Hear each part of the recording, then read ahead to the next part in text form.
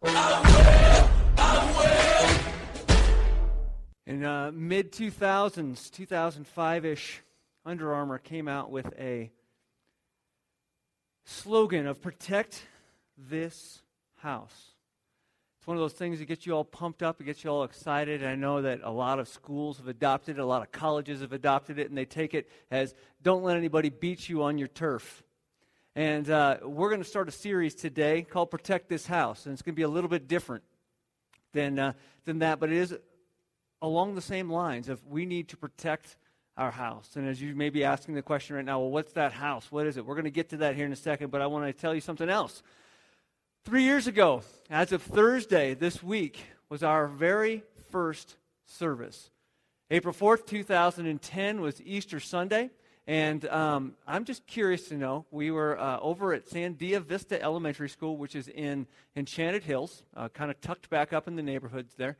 And I'm just curious, as I look out across over here, we had 117 adults, we had 27 kids for 144 people on our first Sunday. And then, of course, the following Sunday we had 87. But that first Sunday, stand up if you were with us. Look at that. Well, thank you for sticking with us. That's awesome. That's awesome. I'm not sure. Now, it's been 3 years, so if I were to ask you what was the very first sermon I preached, would you be able to answer it? I actually can because I went back in the notes and I looked. But the first series that I preached, the first Sunday with Easter Sunday being right there, was called Simple.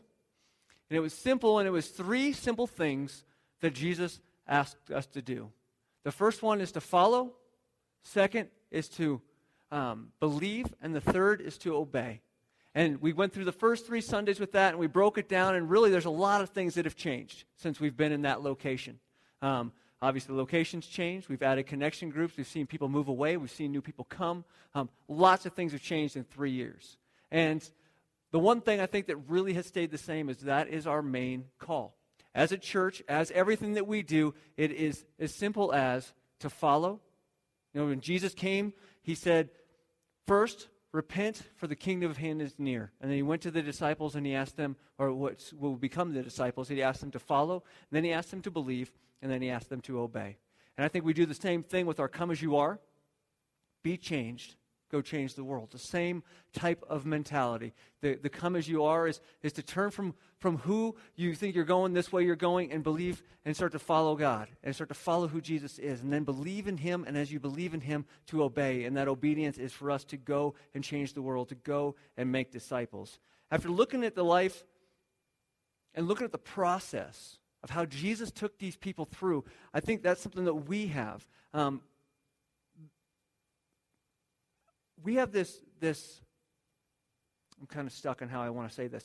We have this way of walking and moving behind Jesus, but taking each step along the way seems to create difficulty for us. And I think that's part of what we want to talk about today as we move forward. And this year, our theme has been, I'm not sure if you remember, from the very beginning, it's on our pens. If you've forgotten, you can grab one of those and take a look at it. But our theme has been this whole year to be all in. To go all in with what you're doing, to not just follow, not just believe, but take everything to that next step and go all in obedience. To love your Lord your God with all your heart, all your soul, all your mind, and all your strength. It's about moving from where we were to being closer to God. And that is really what we want to do. And today, like I said, we're starting this new series called Protect This House. Protect this house. To protect our house. To follow, to believe, and to obey. And as I looked back at those original sermons that we did 3 years ago, I started to evaluate where I am with that. How am I in the area of follow? How am I in the area of believe? And how am I in the area of obey? To follow, check. I think I've got that.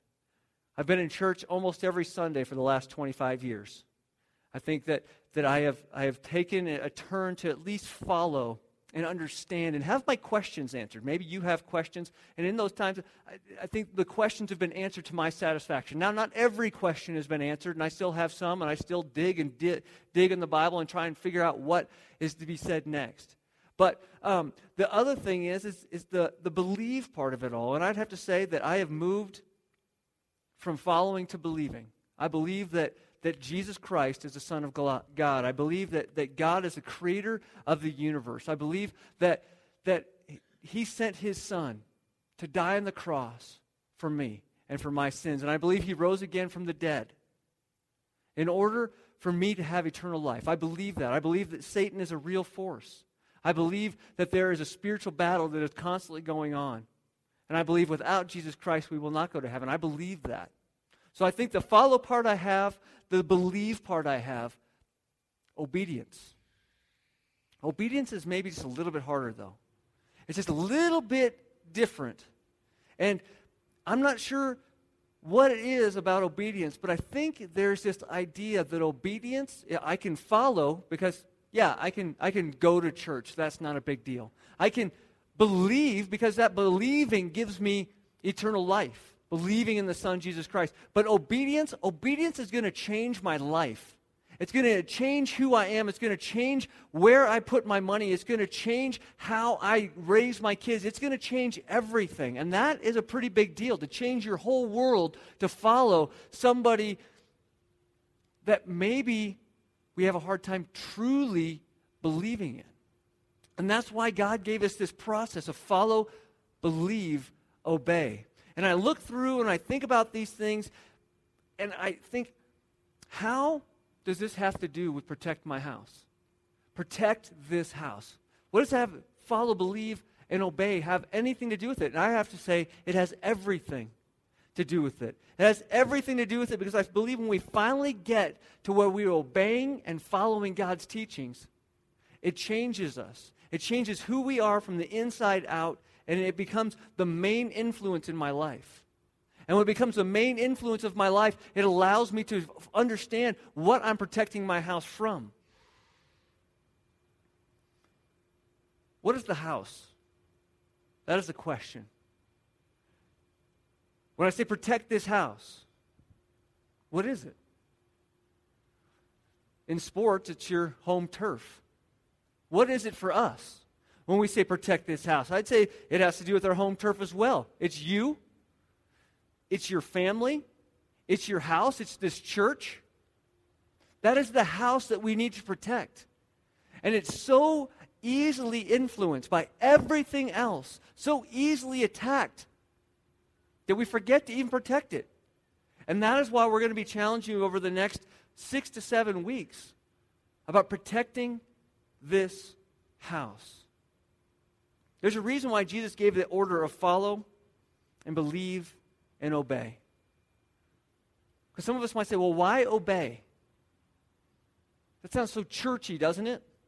You need to obey. You need to do what you're told. You need to do this, don't do that. You need to follow the Ten Commandments. You don't need to do the part of the Ten Commandments. There's all that churchiness to it all. Well, there's a reason why Jesus went through follow, believe, obey, and in that order. The reason for it is this. See, if we take a look at Matthew. Matthew was a tax collector. Matthew was one of the first guys that Jesus went and talked to. He talked to a couple other guys on a boat, and then he went, and they were all with him, and all the guys in the boat were kind of looking at this tax collector. That, you have your Simon Peters, and you have your James, and all these guys are probably walking behind Jesus, and he walks up to this tax collector. Well, if you don't know anything about the tax collectors were the worst of the worst. They had their own category. There was the sinners, and there was the tax collectors. They were separate. They weren't even considered sinners. They were worse than that because they were taking Jewish money. They were Jews taking Jewish money and giving it to the Roman government and then keeping some for themselves. They were hated. And Jesus walks up to this guy, and he doesn't say, hey, you need to get your life right, and then when you get it all together, come and find me and you can follow me. No, he says, looks him right in the eye and says, follow me.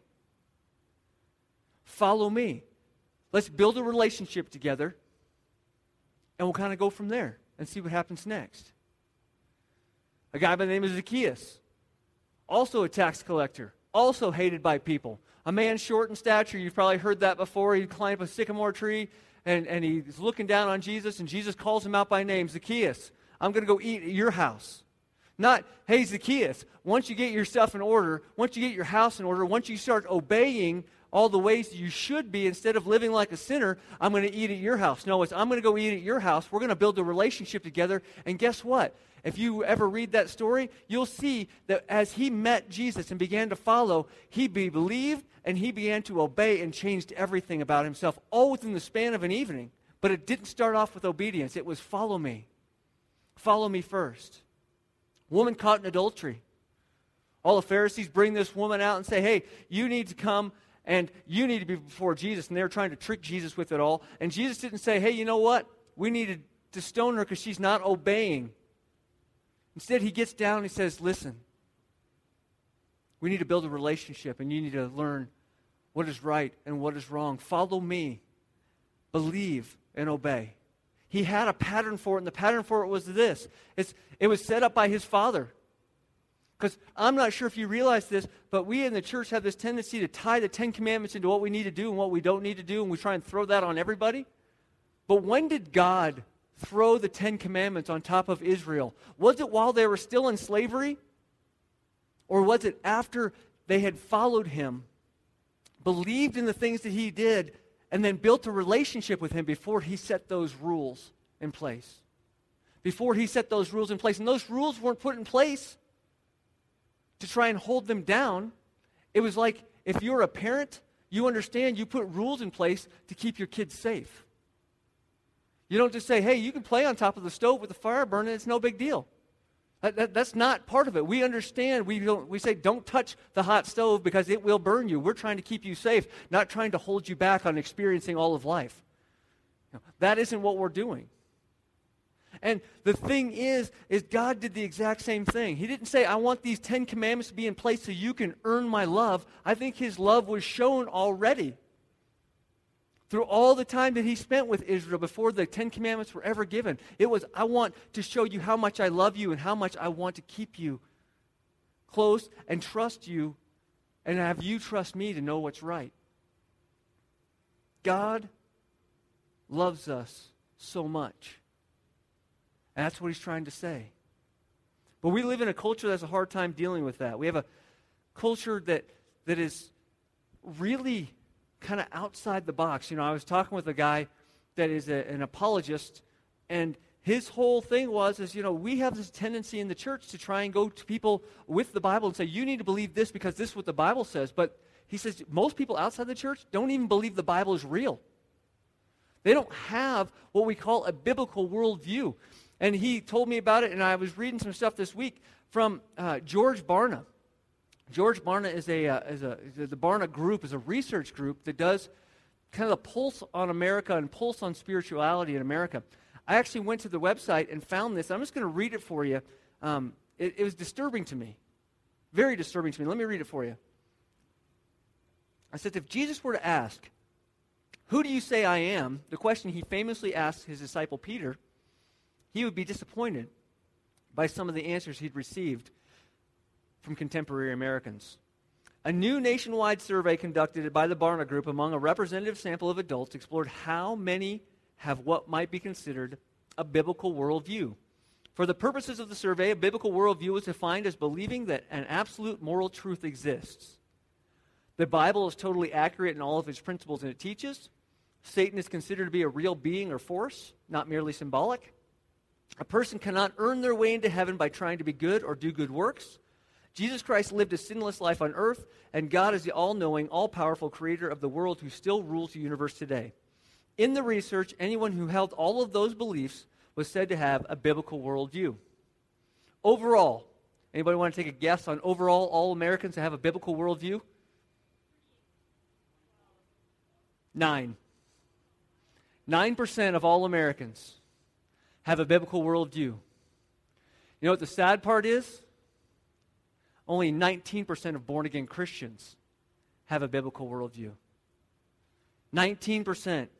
Varying numbers of Americans embrace different aspects of biblical worldview thinking. The survey found that one-third of all adults, 34%, believe that moral truth is absolute and unaffected by circumstances. When I say these numbers, think of the opposite. I'm not sure if you could do math quite that quick, but 66% of people don't believe there's an absolute truth. Slightly less than half of born-again adults 46% believe in absolute moral truth, which means 54% don't. Half of adults firmly believe the Bible is accurate in all the principles it teaches. 79% of born-again adults believe the Bible is accurate in the principles all that it teaches, which means 21% don't. Just 1/4 of adults, 27%, are convinced that Satan is real. Born again, 40%. 40% believe that Satan is real. Similarly, 1/4 of adults, 28%, believe that it's impossible for someone to earn their way into heaven through good behavior. Not quite half of all born-again Christians, 47%, reject the notion of earning salvation through deeds. How can you be born again and not believe that okay, I'm just going to go on. A minority of Americans, 40%, are persuaded that Jesus lived a sinless life. Guess how many born-again Christians believe that Jesus lived a sinless life? You would hope 100. It's not. 62. 62%. Which means 38% don't believe that Jesus was sinless. How are you born again? 7 out of 10 adults say that God is the all-powerful. 93% of born again. So at least it moved up in that area. But this is where it got disturbing, even if those stats aren't disturbing enough. The research data shows that one pattern emerged loud and clear. Young adults rarely possess a biblical worldview. The current study found that less than 1/2% of adults in the Mosaic generation, i.e., those 18 to 23 years old, have a biblical worldview. That's crazy. That's crazy. Ongoing research by the Barna Group on these matters consistently demonstrate the powerful impact of a person's worldview and what it has in their life. A worldview serves a person's decision-making filter, enabling them to make sense of the complex and huge amount of information, experiences, relationships, and opportunities that they face. It says here, the firm's studies have also pointed out that a person's worldview is primarily shaped and firmly in place by the time someone reaches the age of 13. It is refined through the experience during the teen and early years and then passed on to others during their adult life. Such studies underscore the necessity of parents and others influencers being intentional in how they help develop the worldview of children. This right here is why I believe we need to talk about protecting our house. Protecting our house. It underscores the need, the necessity of parents and other influencers of being intentional in how they develop the worldview of children. Are we being intentional about that? Are we protecting our house from all the outside influences, all the things that are trying to drive our kids and pull our kids away? There's a stat that I read even this morning. Came in an email to me. I'm like, perfect timing. 70% of youth that go through church and go through youth group and all those things will leave the church when they go to college. Why? Why does that happen?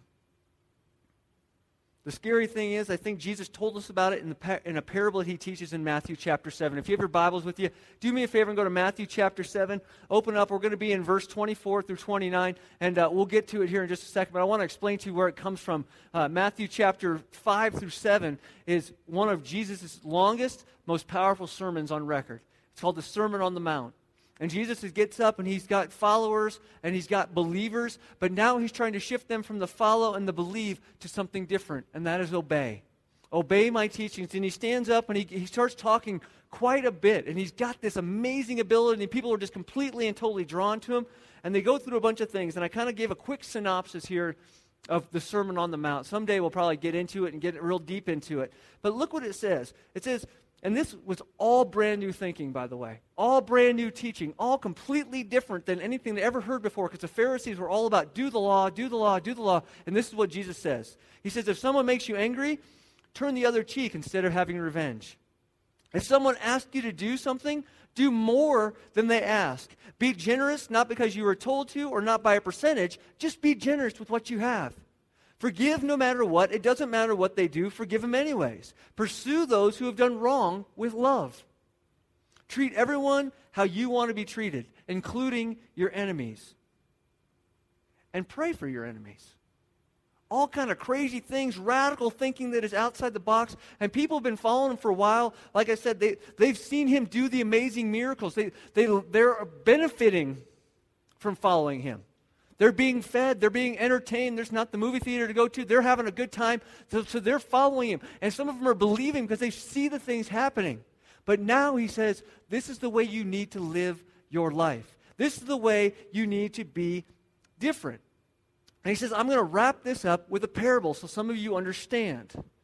Because a lot of people weren't quite getting all the teachings, so he says, I'm going to wrap this up with a parable. And the parable is found in Matthew chapter 7, starting in verse 24. I'm not giving it to you so you can avoid going to hell. I'm not giving you this so you can be better and earn my love. I'm giving you this as an example to tell you, this is Jesus talking when I'm saying I'm giving you this as an example to say, this is how you should build your life. This is how you should take my teachings and build on them. That is what he's telling us.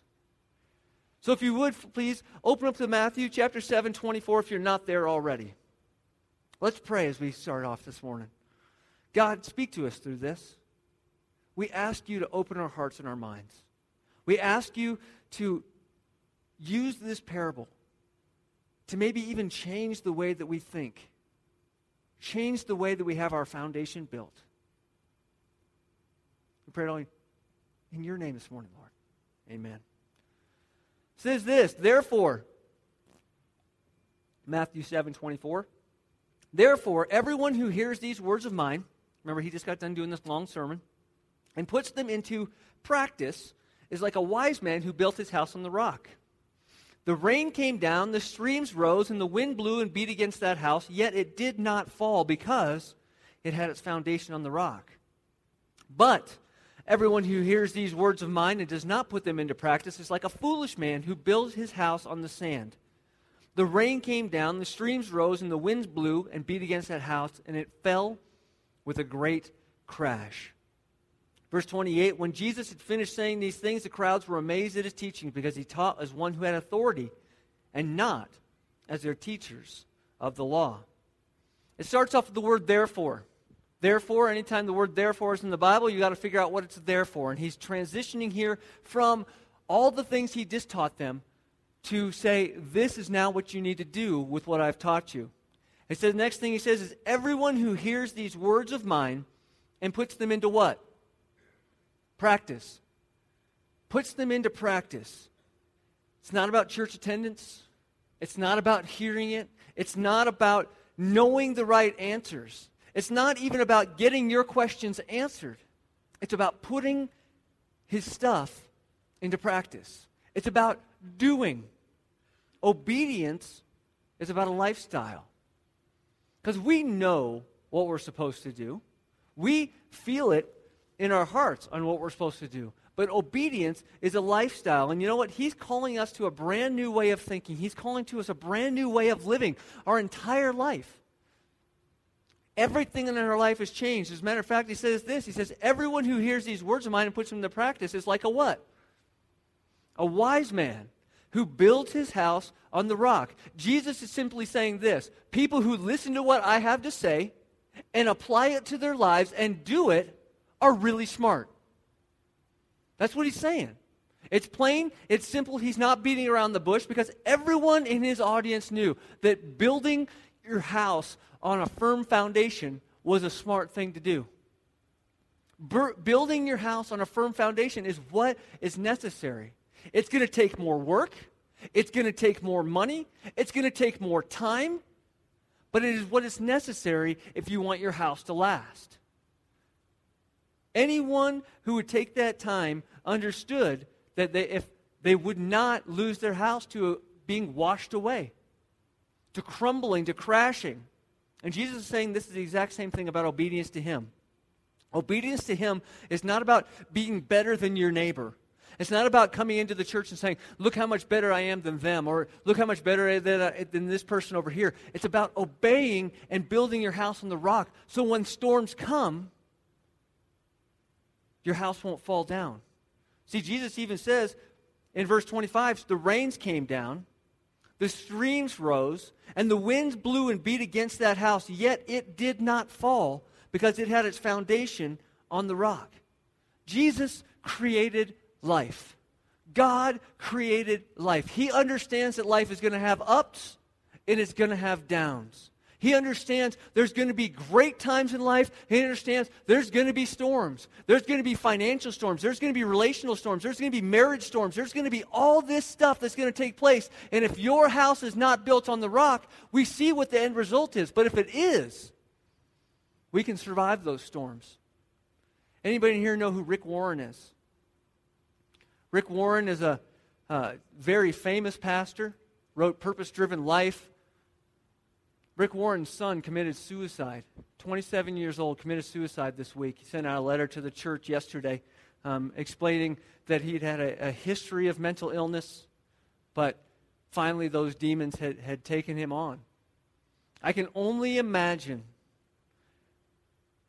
being that pastor. Last night I prayed over my kids, praying that that's not something I will ever have to deal with.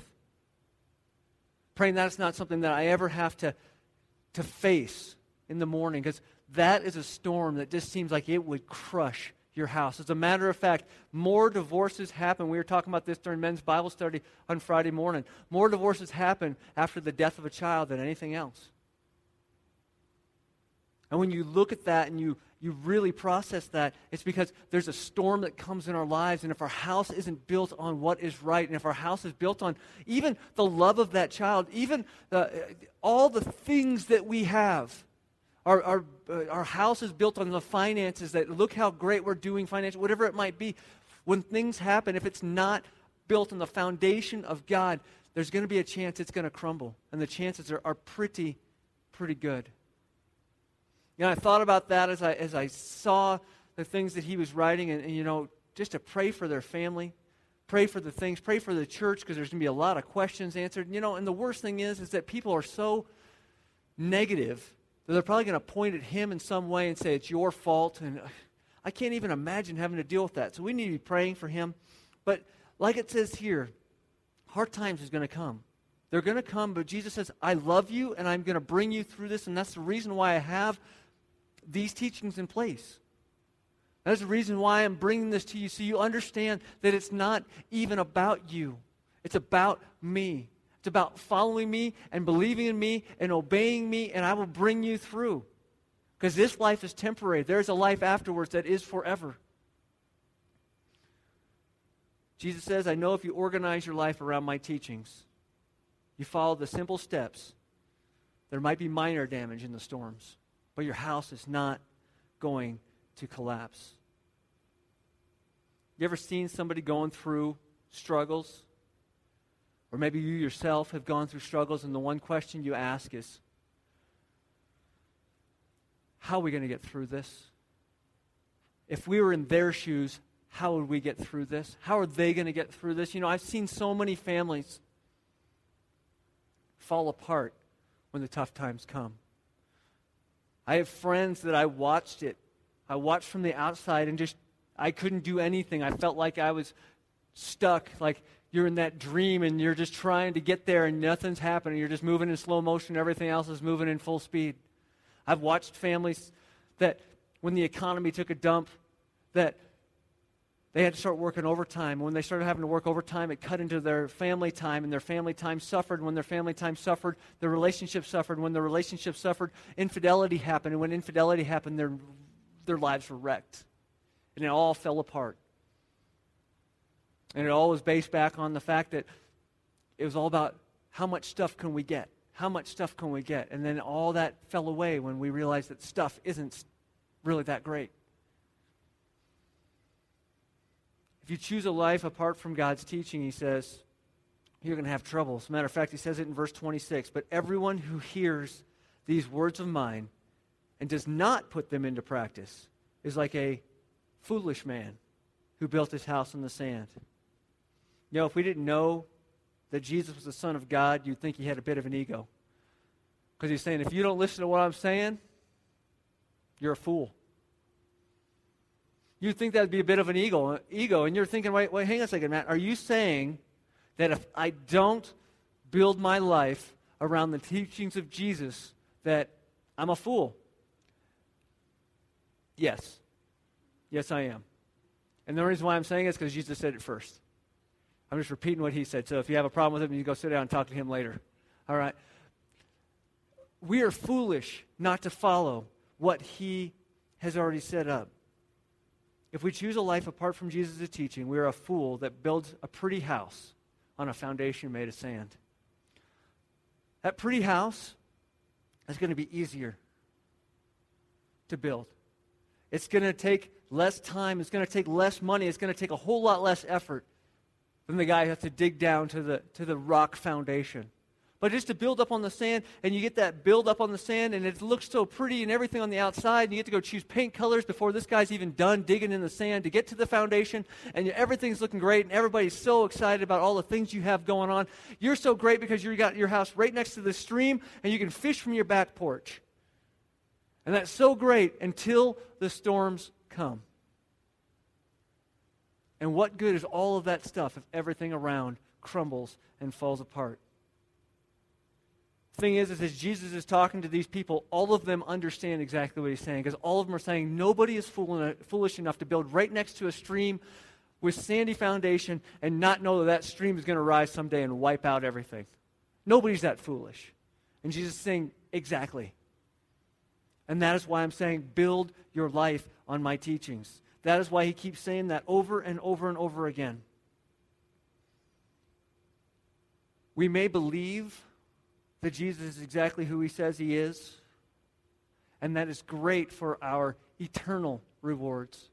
But if we want this life to stand a whole lot better and to stand through the trials and stand through the storms, he says, not just believe, but we also need to obey. Verse 27 says, the rain came down, the streams rose, and the winds blew and beat against that house, and it fell with a great crash. I'm not sure if you noticed this, but storms did hit both houses. Sometimes we say, churches will say, well, if you believe in Jesus, your life will get better. There's no guarantee in that. You'll just make it through life better, and your afterlife will be a whole lot better. That is what Jesus is talking about here. And he says this, and how he wraps up. He says, when Jesus had finished saying these things, the crowds were amazed at his teaching, because he taught as one who had authority and not as the teachers of the law.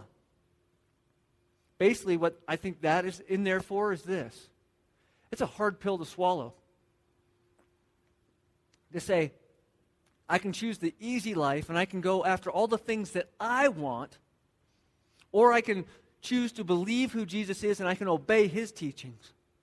Not everything in his teachings are exactly what I want.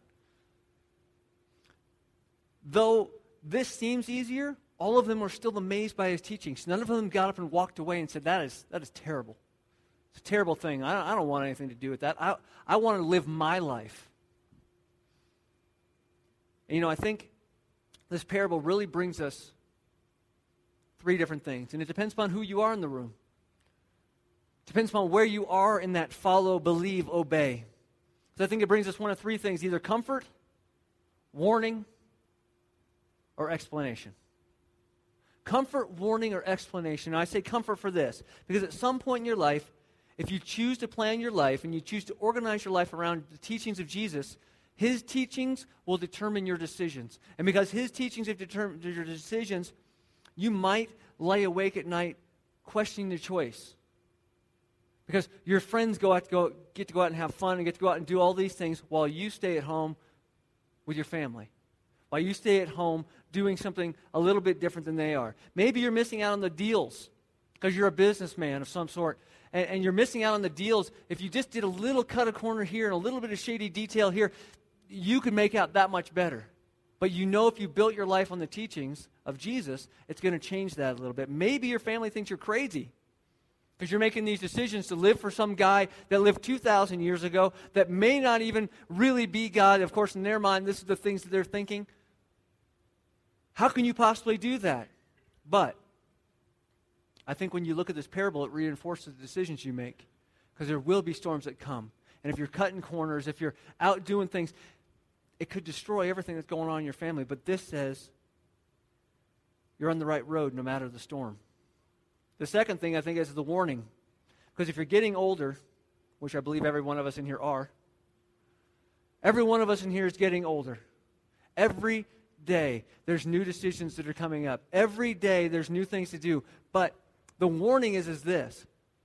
The storms are getting closer if they haven't already hit.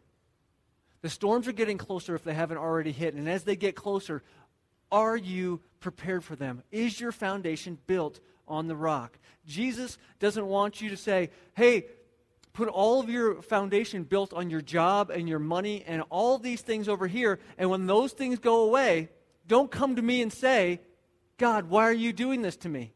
Because isn't that our first question? God, why are you doing this to me? Why have you taken all these things away from me?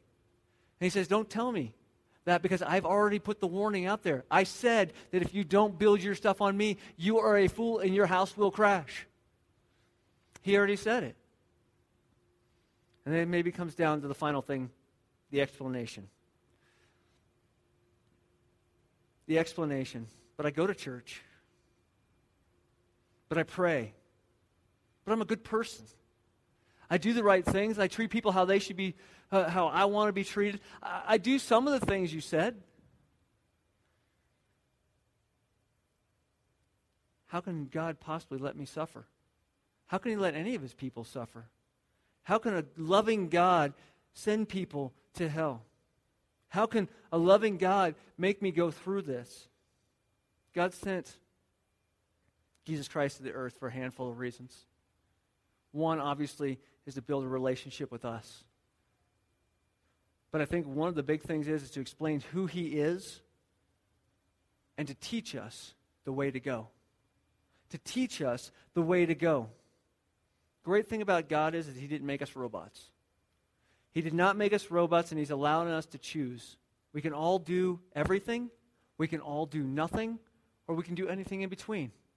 Whatever we want. That is what God has created us for. We can choose to follow, we can choose to learn, we can choose to believe, we can choose to go to church, but if we don't put those things into practice, it's like a man who built his house on the sand. My challenge for you today is this, is to build your life on the principles. That is how we first protect this house.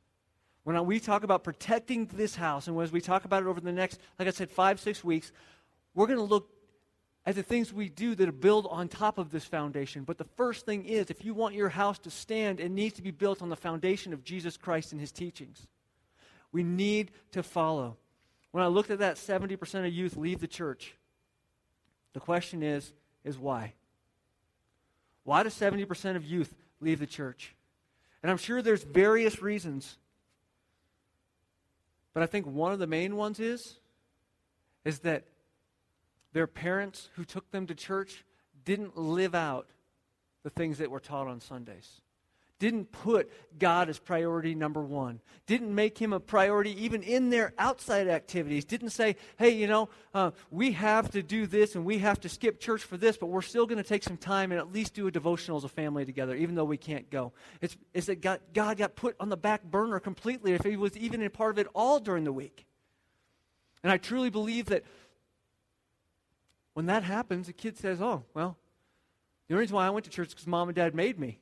And mom and dad didn't really care anyway, so I'm going to go my own way. 70%. 70%. I mean, that scares me because I sat and watched our youth group take place in here this morning. And as I watched the youth group take place in here this morning, I looked around and picked out 70% that could potentially be gone in weeks or months or years. How do we protect this house? How do we keep that from happening? How do you, as a teenager, keep yourself from wandering? You build your life on Jesus' teachings. You build it on that foundation, not on the foundation of the world, because things will come down in a crash when the storms come. Let's pray. Father, we're thankful for who you are, and that you did send your Son, Jesus Christ, to teach us the way to go. Not built on rules, not built on laws, not built on do this, don't do that, but instead, God, to show an example of why you love us. To show us physically that you would send your Son to be our sacrifice, and while here, that he could teach us the way to go, teach us how to follow, teach us how to repent, teach us how to obey, teach us how to believe, to show us all these things. And God, it's something that we in the American culture obviously are missing, to think that only 19% of born-again Christians hold the worldview. our biblical worldview. God, how do we change that? How do we grow closer to you and our needs and our desires? How does this change everything? Today, Lord, we ask you to help us protect this house, to build that foundation on you, and to stop building it on all the things the world has to offer, but God, to build it on you and the teachings you've given. I pray it in your name, Lord. Amen. As we wrap up this morning with a couple of songs, I'm going to step back to the back, and I would love to pray with you because you know, one of the things that I kept seeing throughout all this week as I was preparing for this is the things that I let sneak in and say, yeah, that's what I need to build my foundation on, instead of Jesus Christ. It's Jesus plus this, Jesus plus that. And those things I started looking at and saying, that's not it. It's Jesus plus nothing equals everything. And that is where we need to get our hearts and minds to. And I know I struggle with it. This process of follow and believe and obey is something that we do every day. And it's a process. It's not something that just immediately snap happens. It's a process that takes place. But I will tell you this. As parents, I want to challenge you to be a part of your kids' lives and make sure that God is a part of yours. Not in a way that is, you have to do this, but help them understand who God is and that God loves us that much. Demonstrate it in your life. Demonstrate it in their lives. Show it to them. Explain it to them. Sit down with them. I don't know how many of you guys do much more than praying over dinner, but I hope it's more than that. We need to move in that direction to build our lives on the foundation, and that is how we protect this house. And next week we have a baby dedication. I'm not sure if you saw that in the bulletin, but I want to challenge you that if you have a young one or a child that has not been dedicated and you want to say, no, I want to, the whole idea of a dedication is to say, I want to dedicate them and say, I'm going to live my life for the Lord, and I want to bring them up in the teaching of the Lord. If you want to do that, if you haven't done that before, please come and talk to me. I'm going to be back there, like I said, to pray with you or talk about that so we can set up the baby dedication for next week. I'm going to ask you guys to stand. I'm going to step to the back, and I'm going to turn over to you, Jerome.